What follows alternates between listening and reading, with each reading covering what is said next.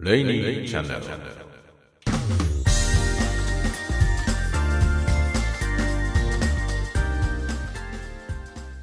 こんにちは、鈴雨レインです。大変ご無沙汰しております2週間ぐらい空いちゃったかなって思って、前回のですね配信のね日付を確認したらですね、なんと8月13日ということで、余裕で2ヶ月半ぐらい経ちましてですね、油断してると3ヶ月が過ぎようとしておりました。いや、何してたんですかね、こんなに間空いちゃってね。いろんなことやっていて、なんていうんですか、この音声配信的なね、この作業っていうんですかね、こういったようなものの、代替となるようなね、作業をいろいろしてたんですよね。そのせいもあって、なんていうんですか、この作業をね、するこの欲求というんですかね、それがですね、別のもので満たされてしまっていて、気づいたら2ヶ月半も経ってるじゃないみたいな感じで、さっきですね、今日は撮るぞって思ってね、やろうと思ったら、あれ、どんなんだったっけもうこのね、テーマソングというかね、これ勝手にテーマソングにしたんですが、この曲とかね、もうどんなのだったか忘れてたし、タイトルコールとかもですね、どういう入りでやっていたんだったかみたいなね何にも覚えてないという事態を招きまして、さっきですね、慌てて前回のやつを聞いて、こんな感じみたいなレイニーチャンネルこんな感じだったみたいな思い出して撮っているところであります。というわけでね、今日は何をやってたのかというねようなことを話したりとか、最近、取り組んでいることとかですね、お話できたらいいかなと思ってます。ノープランな感じでダラダラとやろうかなと思っていますので、ぜひ楽しんで聞いていただければと思います。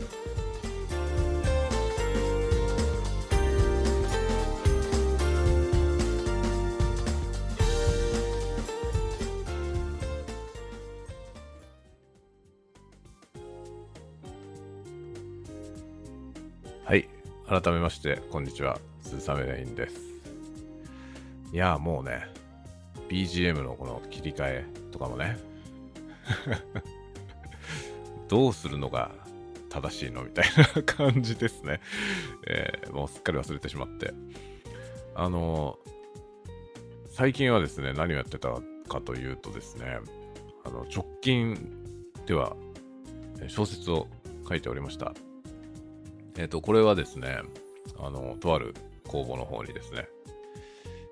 応募する作品として書いておりまして、滑り込みもう駆け込み滑り込みみたいな形で、一応応募いたしました。で、詳しくはですね、ノートの方に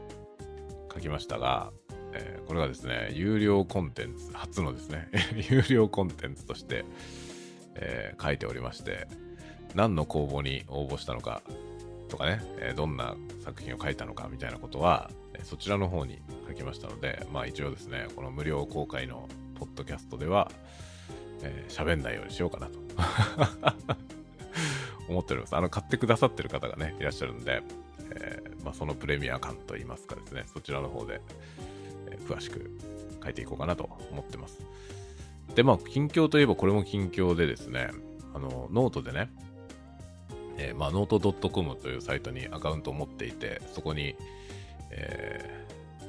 どうでもいいようなことをですね書いてたんですけど、そっちもねしばらく滞っていて、久しぶりに再開したんですけど、有料のですね買い切り型のねマガジンっていうのを作りました。で、ノートはですね、有料コンテンツの販売っていうのが、非常に簡単にできるんですね。で、その分ノート .com 本体にマージンを取られるわけなんですけど、これマージンのねこれ率が高いんですよ、かなり。なので、かなりノートに、間取られちゃうわけなんですけども、まあそれだけの価値があるぐらいね、簡単にできるんですよね。なので、まあその機能を使わせてもらってですね、まあ利益を出すっていうことじゃなくてね、まあ一応お金をいただくような感じになるので、それなりにそのプレミア感のある内容でやっていこうかなとは思ってるんですけど、まあそれで、こう金を稼ぐぞっていうような、そういう感じじゃなくてですね、よりなんていうのかな、ちょっとクローズドな感じで、まあ、もちろん完全にクローズドじゃなくて、誰でもね、買える状態ではあるので、まあワンコインというかですね、まあ500円なんですが、500円で買っていただくと、もうずっと、そこに追加されるコンテンツはね、ずっと見れますよっていう形にしています。で、そこに追加していくそのコンテンツそのものもですね、単体でも購入できるようになってまして、一つ一つだと100円みたいな感じですね。だから、まあ5本買うんであれば、マガジン買っちゃった方が安いですよみたいな、そういう、感覚のものをですね、ちょっと試験的にね、始めてみました。で、まあ、まあ、有料コンテンツにしたので、結構、プライベートなっていうのは、要はなんていうんですかね、小説書いて、どっか公募に出したとかっていう話ね。それをどこの公募に出したのかとか、まあ、どんなもん書いたのかとかね。とか、あとは審査状況とかですね。一次選考の結果がどうでしたとかね。そういうようなことを、書いていこうかなと思っている次第です。で、まあ、そのマガジンもですね、まあ、小説書いてたので、やろうという構想だけあって、結局原稿書き上げて、公募に応募するっていうね、そこまで終わってから着手しました。で、その有料コンテンツの1本目に、公募に応募したよっていう話を書いてますので、ぜひ、まあ、ご覧いただければなと思います。まあ、ただね、時期が時期なんでね、今10月でしょ。で、まあ、今度10月ぐらいの公募ってね、そんな数ないんですよね。まあ、文学史系の、新人賞のやつは、だいたい3月31日締めのやつが多いんですよ。なので、まあ、3月ぐらいに公募だって言ってる人はね、結構いっぱいいて、その人たちについてはね、3月末で公募って言ってても、どこに出してるかはよくわかんないですよね。同じ締め切りのやつがいっぱいあるので。でもね、この10月はね、ほとんどないですから。今この時期に出してるとしたらこれじゃねって言って、まあすぐバレると思いますけども、まあ、別に隠してるわけじゃないんでね、いいんですけど、まあ有料コンテンツの方にそこを書いたんで、ね、ここで言っちゃうのもなんだなと思って、ここではオフにしておこうかなと思ってはおります。というような時代でございますね。それをですね、まあ、そんなようなことやっていて、バタバタしていたのかな。でですね、それ以外にもいろんなことやってまして、今のところね、あんまり公にできるものがないんですけど、活動をしておりました。で、まあ、近々ね、多分発表できるものが一つありまして、それはですね、まあ、とあるプロジェクトみたいなものにお誘いいただいてですね、まあ、ちょっと、小説ね、一本書いてほしいんですっていう感じの依頼をいただきまして、そこにですね、かなり短い作品を一本書いたりもしました。それは近々発表されるはずなので、公式側で発表されたら、私の方でも発表しようかなと思っております。で、まあ、それの創作裏話みたいな話もね、ノートの方でやろうと思ってますので、ぜひぜひチェックしていただければと思っております。まあね、本当にそんなこんなでバタバタとやっていたんですよね。で、あとはですね、最近なんていうんですかね、まあ今こんなね、ご時世ですので、Zoom。皆さんもおそらく、このね、コロナ禍になってから知った人っていうのも結構多いかなと思うんですけど、Zoom っていうアプリケーションありまして、その Zoom を使ってですね、まあ、いわゆるオンライン通話ですね。オンライン通話のソフトですけど、その通話するっていう機会が増えたんですよね。多分これね、私だけじゃなくて、Zoom の通話の機会が増えたよっていう人はもう大勢いらっしゃると思いますけども、そのね、Zoom 通話をね、する機会が増えたので、それをね、録音してみようっていうことをね、ちょっとやってまして、で、通話してる相手と自分の声をですね、このポッドキャストを録音してるのと同じ仕組みで、録音してですね、別々のトラックにね、その Zoom で聞こえている音を入れるトラックと、自分が喋っている声を入れるトラックを分けて録音しまして、で、それをね、処理をかけてっていうね、そういうことをやって、ポッドキャスト作るときみたいに音声編集をしてですね、完成させるみたいなことをね、ちょっとやってみたんですよ。そしたらね、面白いんですよね。Zoom で聞いてるときよりもはるかに音が良くなってすごくね、いい感じのこ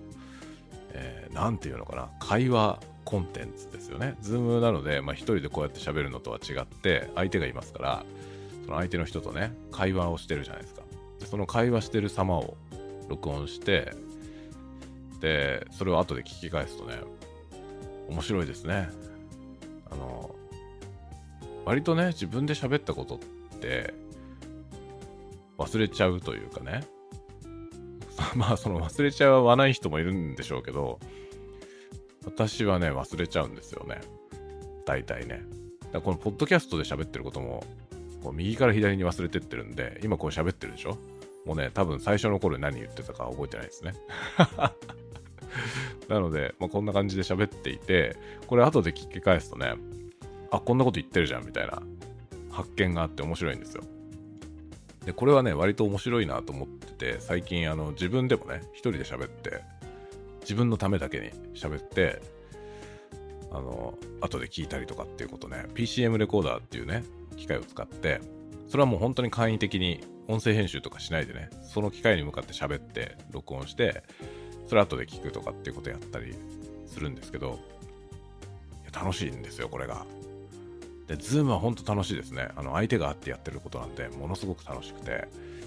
いや、これはいいっていうことでね、最近そんなことやってるんで、その音声編集をこのポッドキャストやってない時にもやっていて、なんかね、音作りたい欲がね、満たされちゃった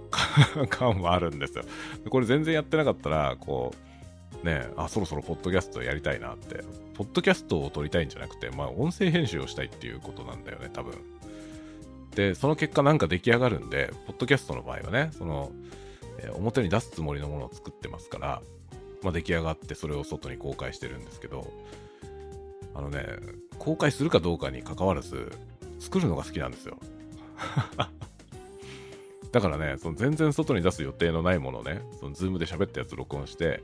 それ編集するのもね、楽しいんですよね。で、それなりに創作欲みたいなものがそこで満たされちゃってね。なんだろうね、変に満足しちゃうんですよね。だから、ポッドキャストね、2ヶ月も抜けてると思ってなかったですね。ね、本当になんだろうね、このゆるゆるですね。多分ゆるいのがね、このレイニーチャンネルのいいとこなんでしょうけど、ちょっとさすがにゆるすぎるなと思って、更新頻度ぐらいはね、もうちょっと安定させたいと、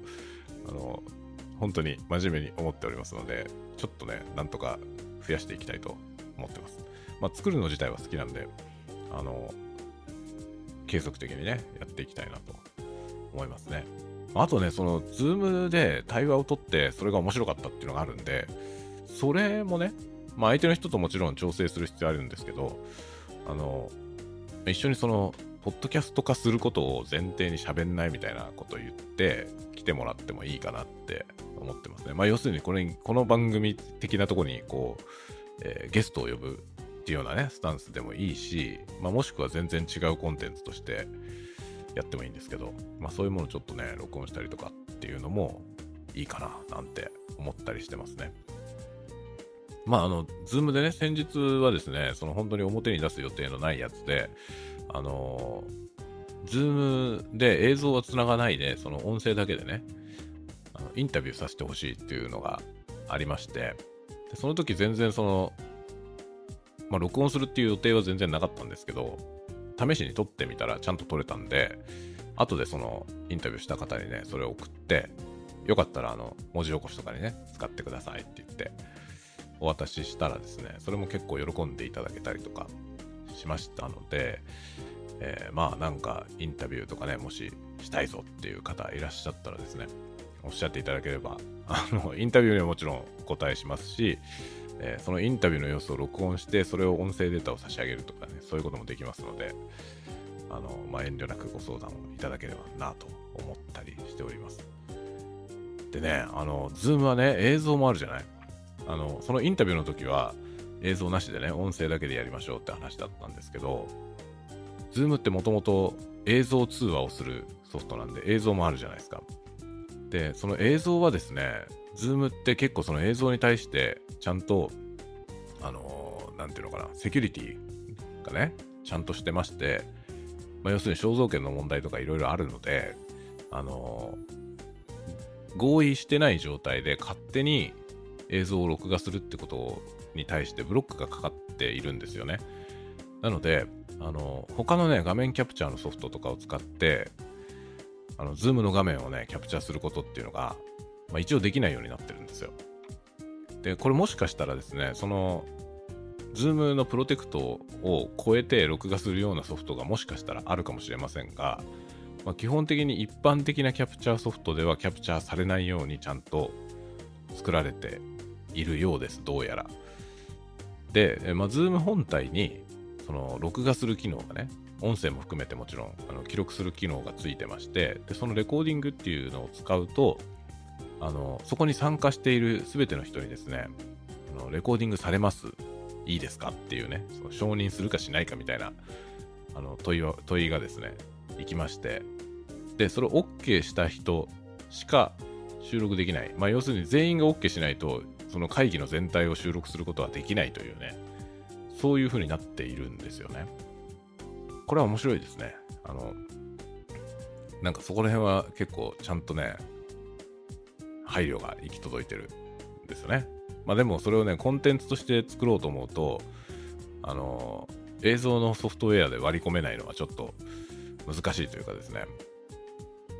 めんどくせえなっていうところではあるんですけど、でもね、取られたくないっていう人のね権利が守られた状態であることは非常に望ましいと思いますんで、Zoom のですね公式の Zoom 機能を使って録画するっていうのもやってみました。でそれもね録画しながら音声はこのポッドキャストのね録音の仕組みを使って録音して、で一部始終作ってですね、でそれをですね音声とZoom から録画してきた映像を合体させてねみたいなことをやってね、映像コンテンツを作ったりとかね、そんなこともやってたんですよね。でそれはねちゃんと編集するんで、映像をね編集するので、時間もかかるし、そんなことしてるからねポッドキャスト撮る時間もなければですね YouTube 撮る時間もないみたいな、何してんだよっていう感じですね。いいでしょ、この本末転倒ぶりがねね、そうやって撮ってるものって YouTube に公開しようと思ってもねやっぱりできないんですよね。公開するつもりでやってないから、なんていうのかな、表に出せない話が出ちゃってたりとかねするわけですよ、いろんな随所に。でそれをね全部まずいとこ全部取り除くともはや意味不明なものになったりとかねそもそも取り除く手間が大変だったりとかっていうのがあって、で結局表に出さないものばっかり作っているというね、そんな10月でしたそんなこんなでというね、でようやく今このねポッドキャスト超久しぶりにこれをやっていて、やっぱりいいもんですねっていうね、この誰かに聞いてもらう前提で物作るのはいいですね。っていうかそうじゃないものばっかり作ってるから、この聞かせるやつがお留守になるというね、そんなことやってる場合かよっていう感じではあるんですけどね、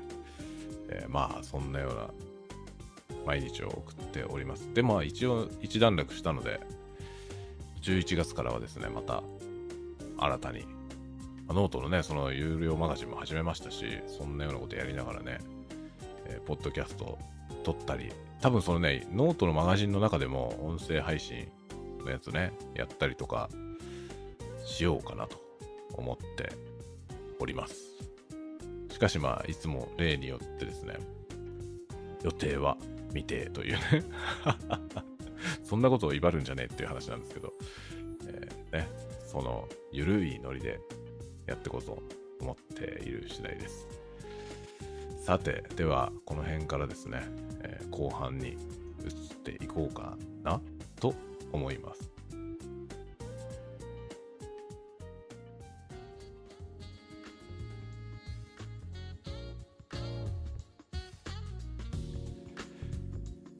いやー、後半戦とか言って BGM を切り替えましたが、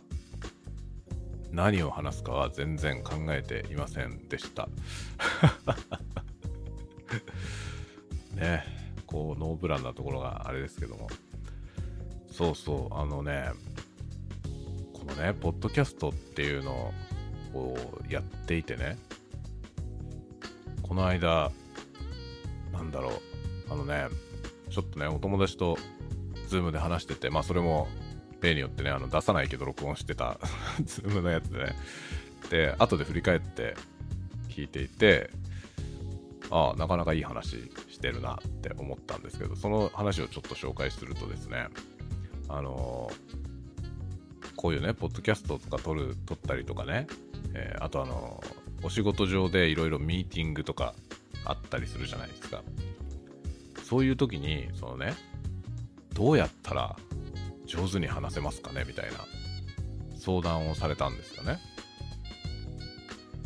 でね、そのどうやったら上手に話せるのかっていうのはね、まあよくわかんないんですけど、まあそもそもね、この私の喋りが上手なのかどうかっていうことがね、いろいろどうなんだろうってあんまり自分ではよくわかんないですけど、上手か上手でないかってことはちょっと脇に置いて、自然であるかどうかっていう意味で言えばですね、自然ではあるんじゃないかなと思うんですよね。というのがね、普段例えば、僕がですね、お友達とね、そのズームとかで、まあ、ズーム飲み会ですよね、いわゆるね、お酒飲みながらお友達と喋ったりするじゃないですか。それとこのポッドキャストと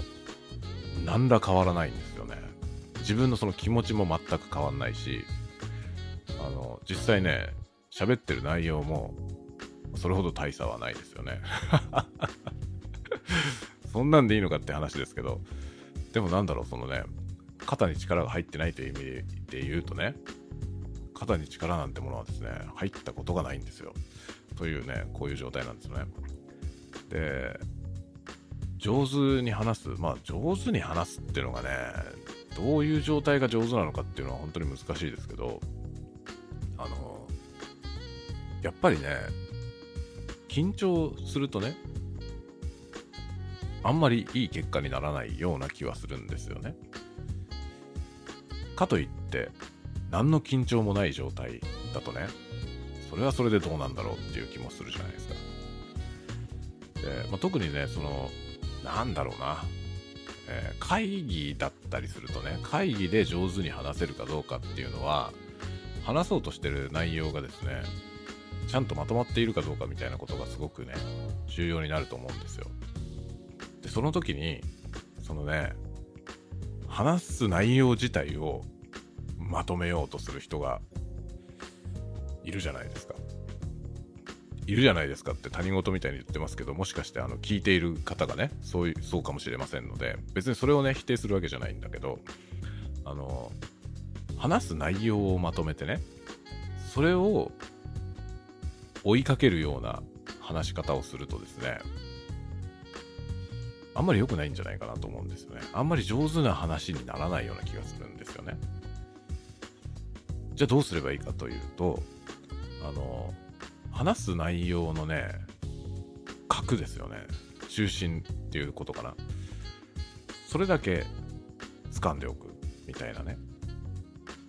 それであとは出たとこ勝負というかね、こういうこれを話して次このことを話して最後ここへ持ってくみたいな、そういうのだけ決めといて、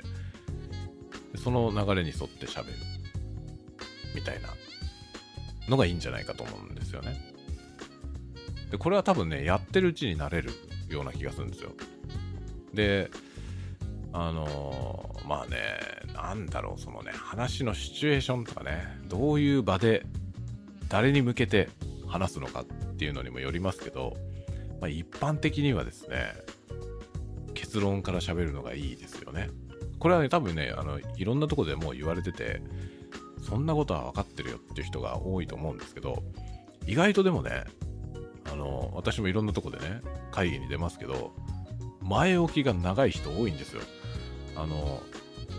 なんだろうな、結局ね、何が言いたいのかをずっと待ってなきゃいけないじゃない、聞きながらね。で特にね、僕が良くないと思うのはね、エクスキューズが長いやつ本題に入る前にいろいろとですね、なんだろう、あれ不安から来るんでしょうね。結局なんだろうな、自分の言ったことがね、誰かを怒らしたりとか、誰かを傷つけたりとかで、そういうことをもちろんそんなことは望まないじゃないですか。私だって望まないわけなんですけどね、そんなことね望んでないし、傷つけたくないし、怒らせたくないと思って喋ってますけど、それが行き過ぎたことによってね、喋る前に言い訳をいっぱい並べる人がいるじゃないですか。で例えば会議なんかでなんか意見をね、誰かの発言してることに対して意見を述べたりするときに、差し出がましいようなんですけどみたいなこととかね、自分の立場としてこういうことを言うのはどうかと思うんですけどとか、そういうのつける人いるじゃない。あれね、やめた方がいいと思いますねこれはね、やった方がいいっていう人ももしかしたらいるかもしれませんけど、僕はね、あれやめた方がいいと思います。結局お前は何が言いたいんだよってずっと思ってるので、聞いてる人はね。でそのエクスキューズいろいろ並べて、喋り始める前にねで、そういう意図じゃない、私が今から言おうとしていることはこういう意図じゃないし、こういう意図でもないしみたいなね、とかね。で自分の立場としてこういうことを言うのはどうかと思うんだけどとかね。そんなことはいいから、お前何を言おうとしてんだよって思うんですよねなのでまず言うっていうことがいいんじゃないかなと思うのね。意見を求められたりとかねした時にとか、何かありますかって言われて手を挙げる時ですよね。意見求められてる時はね、立場がどうだとかそんなことじゃなくて、向こうはね、聞きたいからね、あなたに発言を求めているんですよってことなんで、そこはもう堂々と喋ればいいんですけど、なんかある人って言われて手を挙げてね、はいって言って、私ありますって言って、そこに意見を出したりするときってね、なんか自分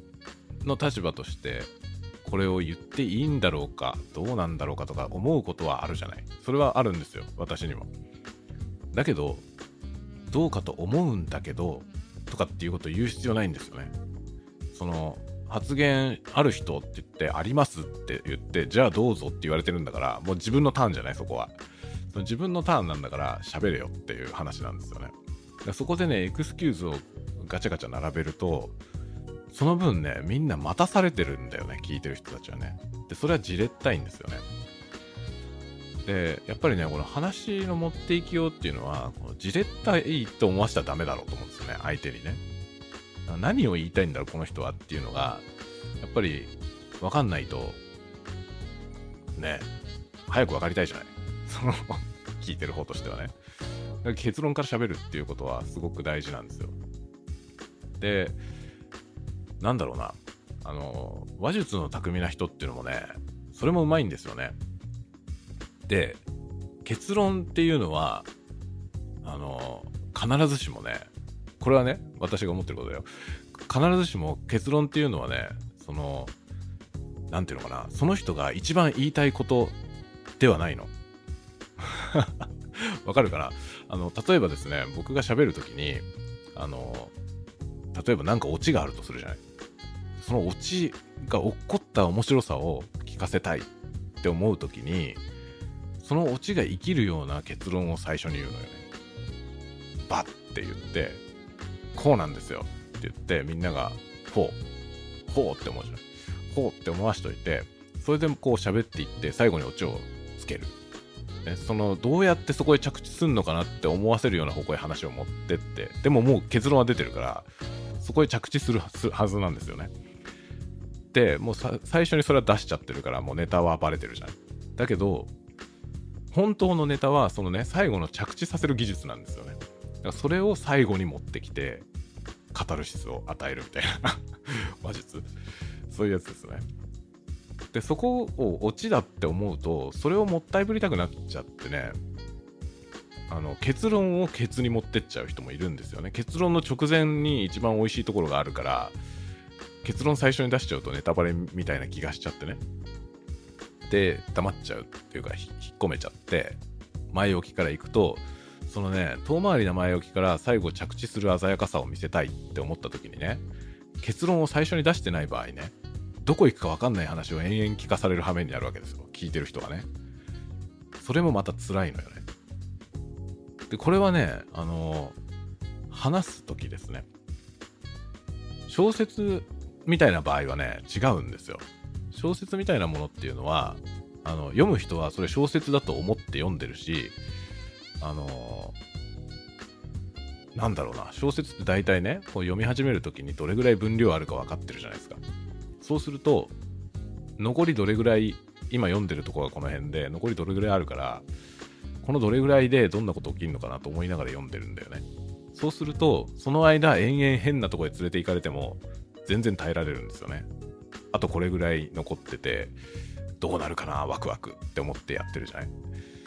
だからいいんですけど、このお話でそれをね、その小説と同じことやられると、なんかどこを歩いてるかよくわかんない道をずっと歩かされてて、で目的地は一体どこなのってみんな思っちゃうのよね。そこはね、文章と喋りはね、多分構成の作り方が違うと思いますね。なんかすごいこんな話をするつもりじゃなかったんだよな。わかる？このね、僕矛盾してるんですよ、自分で言ってることとやってることがね。これ分かりやすい話の仕方を説明してたはずなんですけど、そのためにはね、その結論を最初に言ってっていうね、言ってましたけどね、この話がどこに行くか自分でも分かってないから。でもこの話の結論はもう出てるじゃない。その結論を最初に言えっていう話をして、結論を最初に言うのはなぜいいのかって話をこうぐねぐね今喋ってるとこで、なんでこれね、もう飽きたらここで止めても、もう結論は聞いたからいいんですよね。そういう感じ。それがね、多分喋りのねポイントかなと思いますよね。あと何よりね、やっぱその自分がね喋りが上手じゃないと思ってる苦手な人っていうのは結構いるかもしれませんけど、そのね、多分それぞれ抱えてる問題は違うんでしょうけど、共通してありそうなのは自信がないことだと思うんですよね。それはね、何に対して自信がないかっていうのはもうその時と場合にもよるんですよね。だからそもそも自分が話が上手じゃないと思ってる人は話すことに自信がないじゃないですか。そうすると何喋ってても自信なさげになるわけですよ。で、話すことそのものはそんなになんていうのかな、自信ないわけじゃない人でもね、今から喋ろうとしてることに対して自分がこうあんまりその理解が深くないとかね、そういう場合はその喋ろうとしてるトピックに対して自信がないってことあるじゃないですか。それもまたね、こう自信なさげな喋りにつながるよね。で、やっぱりね、その自信なさげな喋りっていうのは聞いてる方も不安になるじゃないですか。この人大丈夫かなって思っちゃうじゃない。で、それはね、話の良し悪しにつながってくると思うんですよね。話し方が上手い下手っていうその印象にね。これよく考えてみると、話が上手いか下手かっていう話じゃないんだよね。そうじゃなくて、相手にそのどういう印象を与えてるかっていうこいうね。まあそれが話のうまさってことなんだよって言われたらそうなんだけど、これはね、話すことの技術じゃないような気がするんですよね。じゃなくてメンタルの問題だと思うんだよね。メンタルって言うとなんか違うな。なんかメンタルって言うとね、そうじゃないんですよ。そうじゃなくてマインドって言った方がいいのかな。心持ちってやつだと思うんですよね。そこがちょっと違うだけで全然違ってくるのかなと思いますね。だからなんだろうな、話が上手くないと思っていて話す自信がないっていう人はまずそのね、話が上手くないと思わない方がいいんだよ。もう実際問題、自分がね上手じゃないかもしれないけど、喋ることがね上手じゃないかもしれないけど、自分は上手じゃないんだよなって思いながら喋ったら、それは自信持てないじゃないですか。なのでこれでもいいって思うっていうねことかな。そうだよ。この話をしようと思ったんだ。今ね、自分でこのすごい回り道をしてきて、本当に言いたかったことを発見しました。本当はこれを一番最初に言うべきっていうのを今発見したんですけど、自信を持つっていうのはどういうことかっていうことなんですよ。これがね、僕自分で出さない予定の、ズームの録音したやつ、それを聞いてて、自分が喋ってるのを聞いてて発見したんですけど、そこでね、僕は自信持って喋ったらいいんじゃないっていう話をアドバイスをしてたんですけど、自信持つってことはどういうことなんだっていうことをね、今これ喋りながらね思いついたんだけど、自信持つってのは自分すげえって思うことじゃないんだよな。だから今のお話の技術っていうかね、うまい下手っていう話でいけば、自分のね喋りに自信持つっていうことじゃなくて、私は喋るのが下手ではないって思えってことじゃなくて、そうじゃなくて下手でもいいって思うってことだよね。それが自信ってことだと思うんですよね。これ何事につけそうなんだけど、自分ってすげえって思うんじゃなくて、すごくない自分を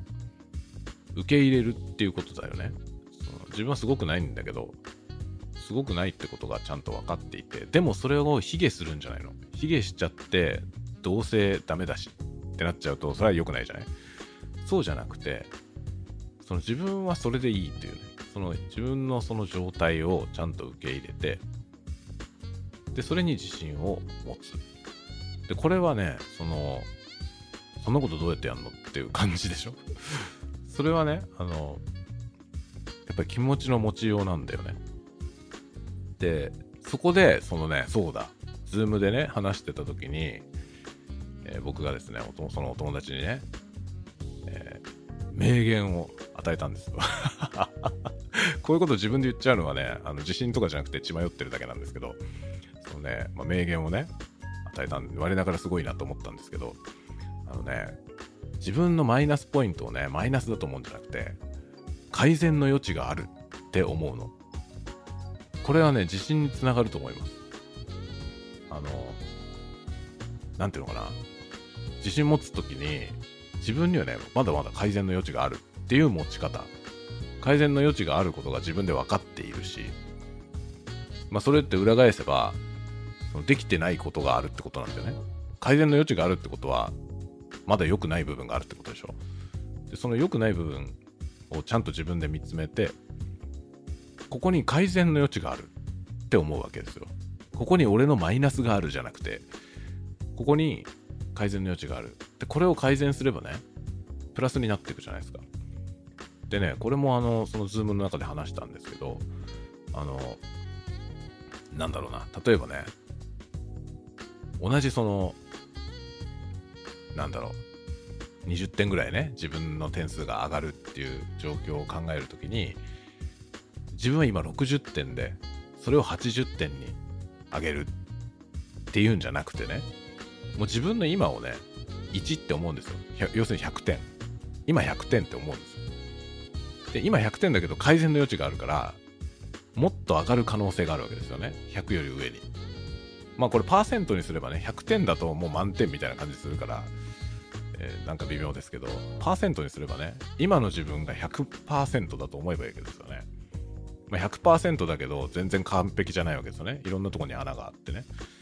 でそれが改善の余地っていうことだとすると、 100% から上に上げていけばいいんですよ。120とかにね。でそれは考え方で、自分の理想が高くある人はね、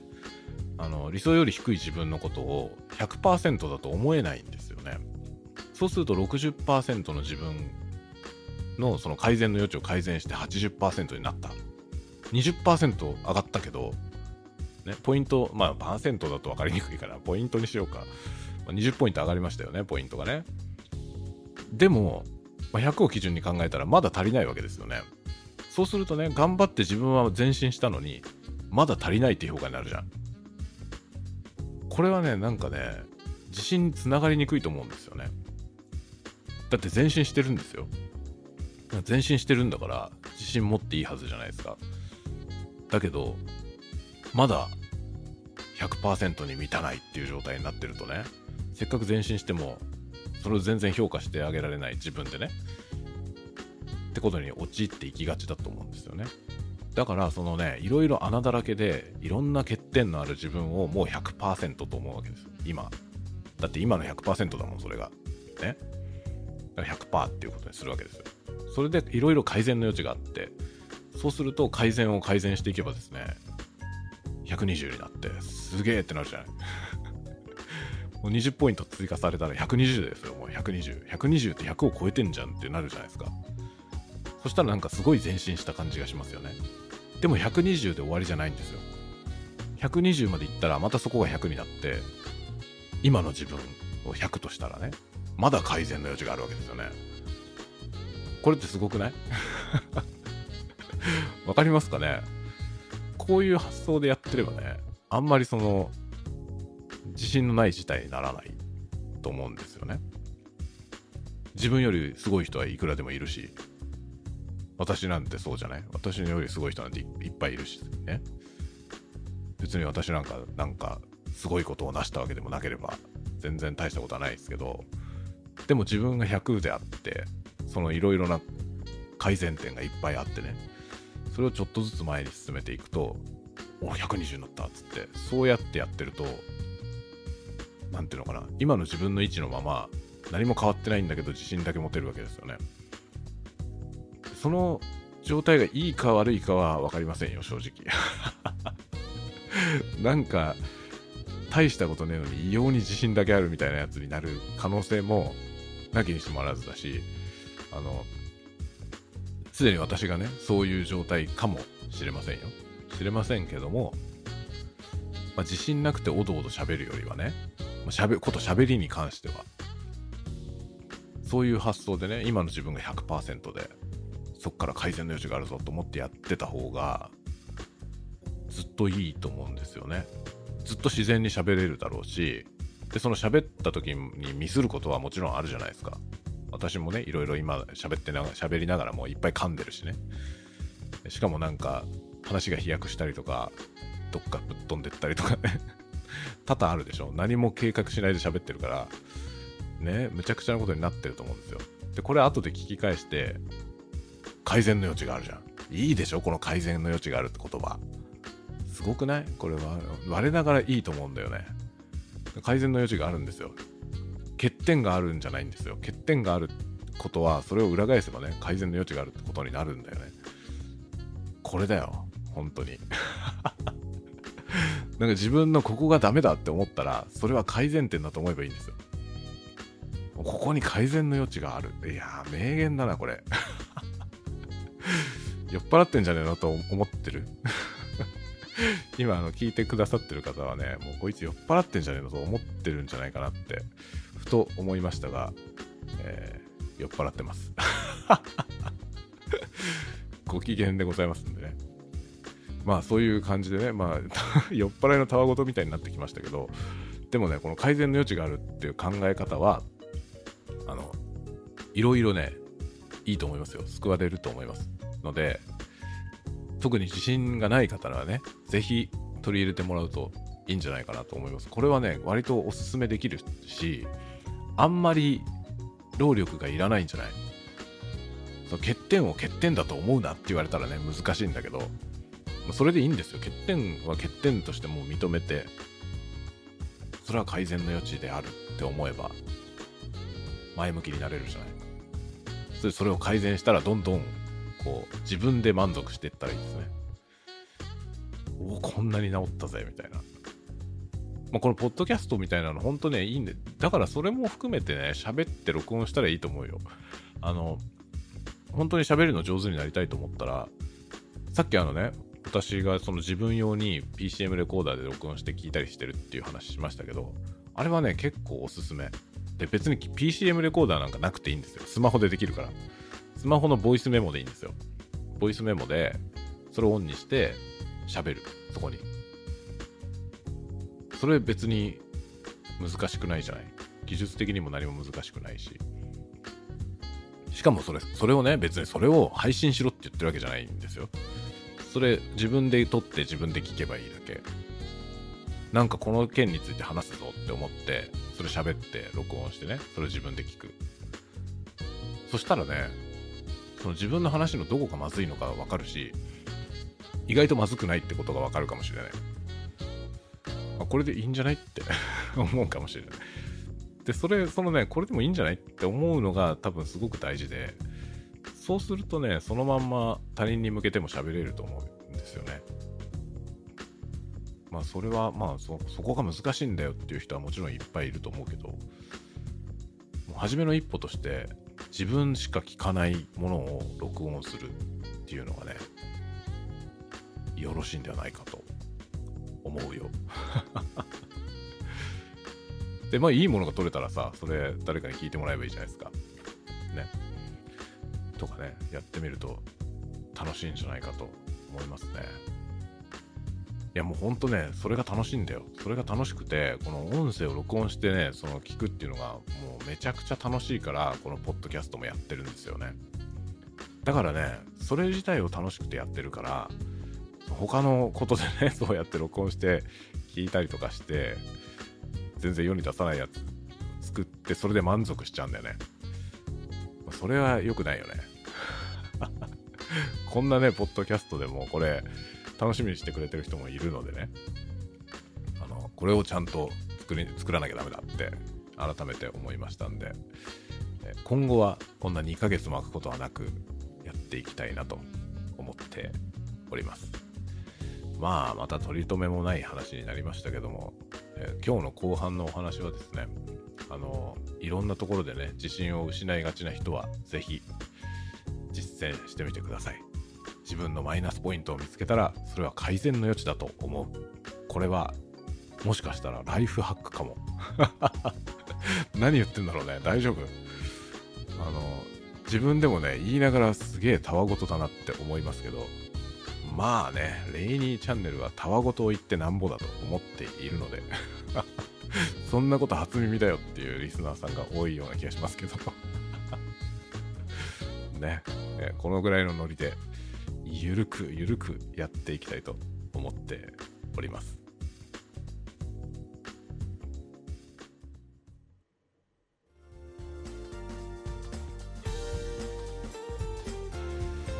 はい、というわけで久しぶりで、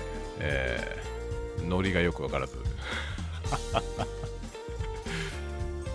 こんなに緩かったっけって若干思いましたけど、でも私のやってることですからね、そんなにちゃんとしてたはずもないんで今日のが緩すぎるって話はもしかしたらあるかもしれませんが、それもこれも振れ幅のうちであると、自分では思っておりますので、このまんまノー編集で出そうと思っております。信じられないかもしれませんけど、このねレイニーチャンネルノー編集ですので、最初に録音ボタンを押して撮り始めてね、ただ喋りしますよね。で一切直さずにそのまんまミックスダウンして出してるという、音質の調節だけやってます。喋ったことをカットしたりとかね、撮り直したりってことは基本的にしてません。出任せを喋ったら嘘だった場合だけ直してますなんか情報みたいなこと喋ったら嘘だったっていう場合はそれそのまま出しちゃうとまずいんでね、そういう時だけ直すようにはしてますけど、基本それ以外は全く直しておりませんので、このまんま出そうと思います。ではでは、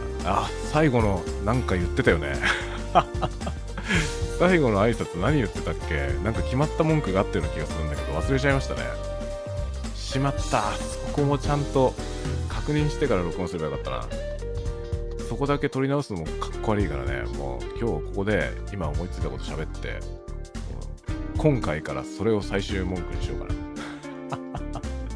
そんなんでいいのかっていう感じだな。でもね、どうだったかな本当に穏やかな時用のやつはスタンド FM だよねまあいっか、あれであれ気に入ってるし、じゃあそれでいきましょう。はい、ではまた次回まで皆さんが穏やかな時を過ごせますように。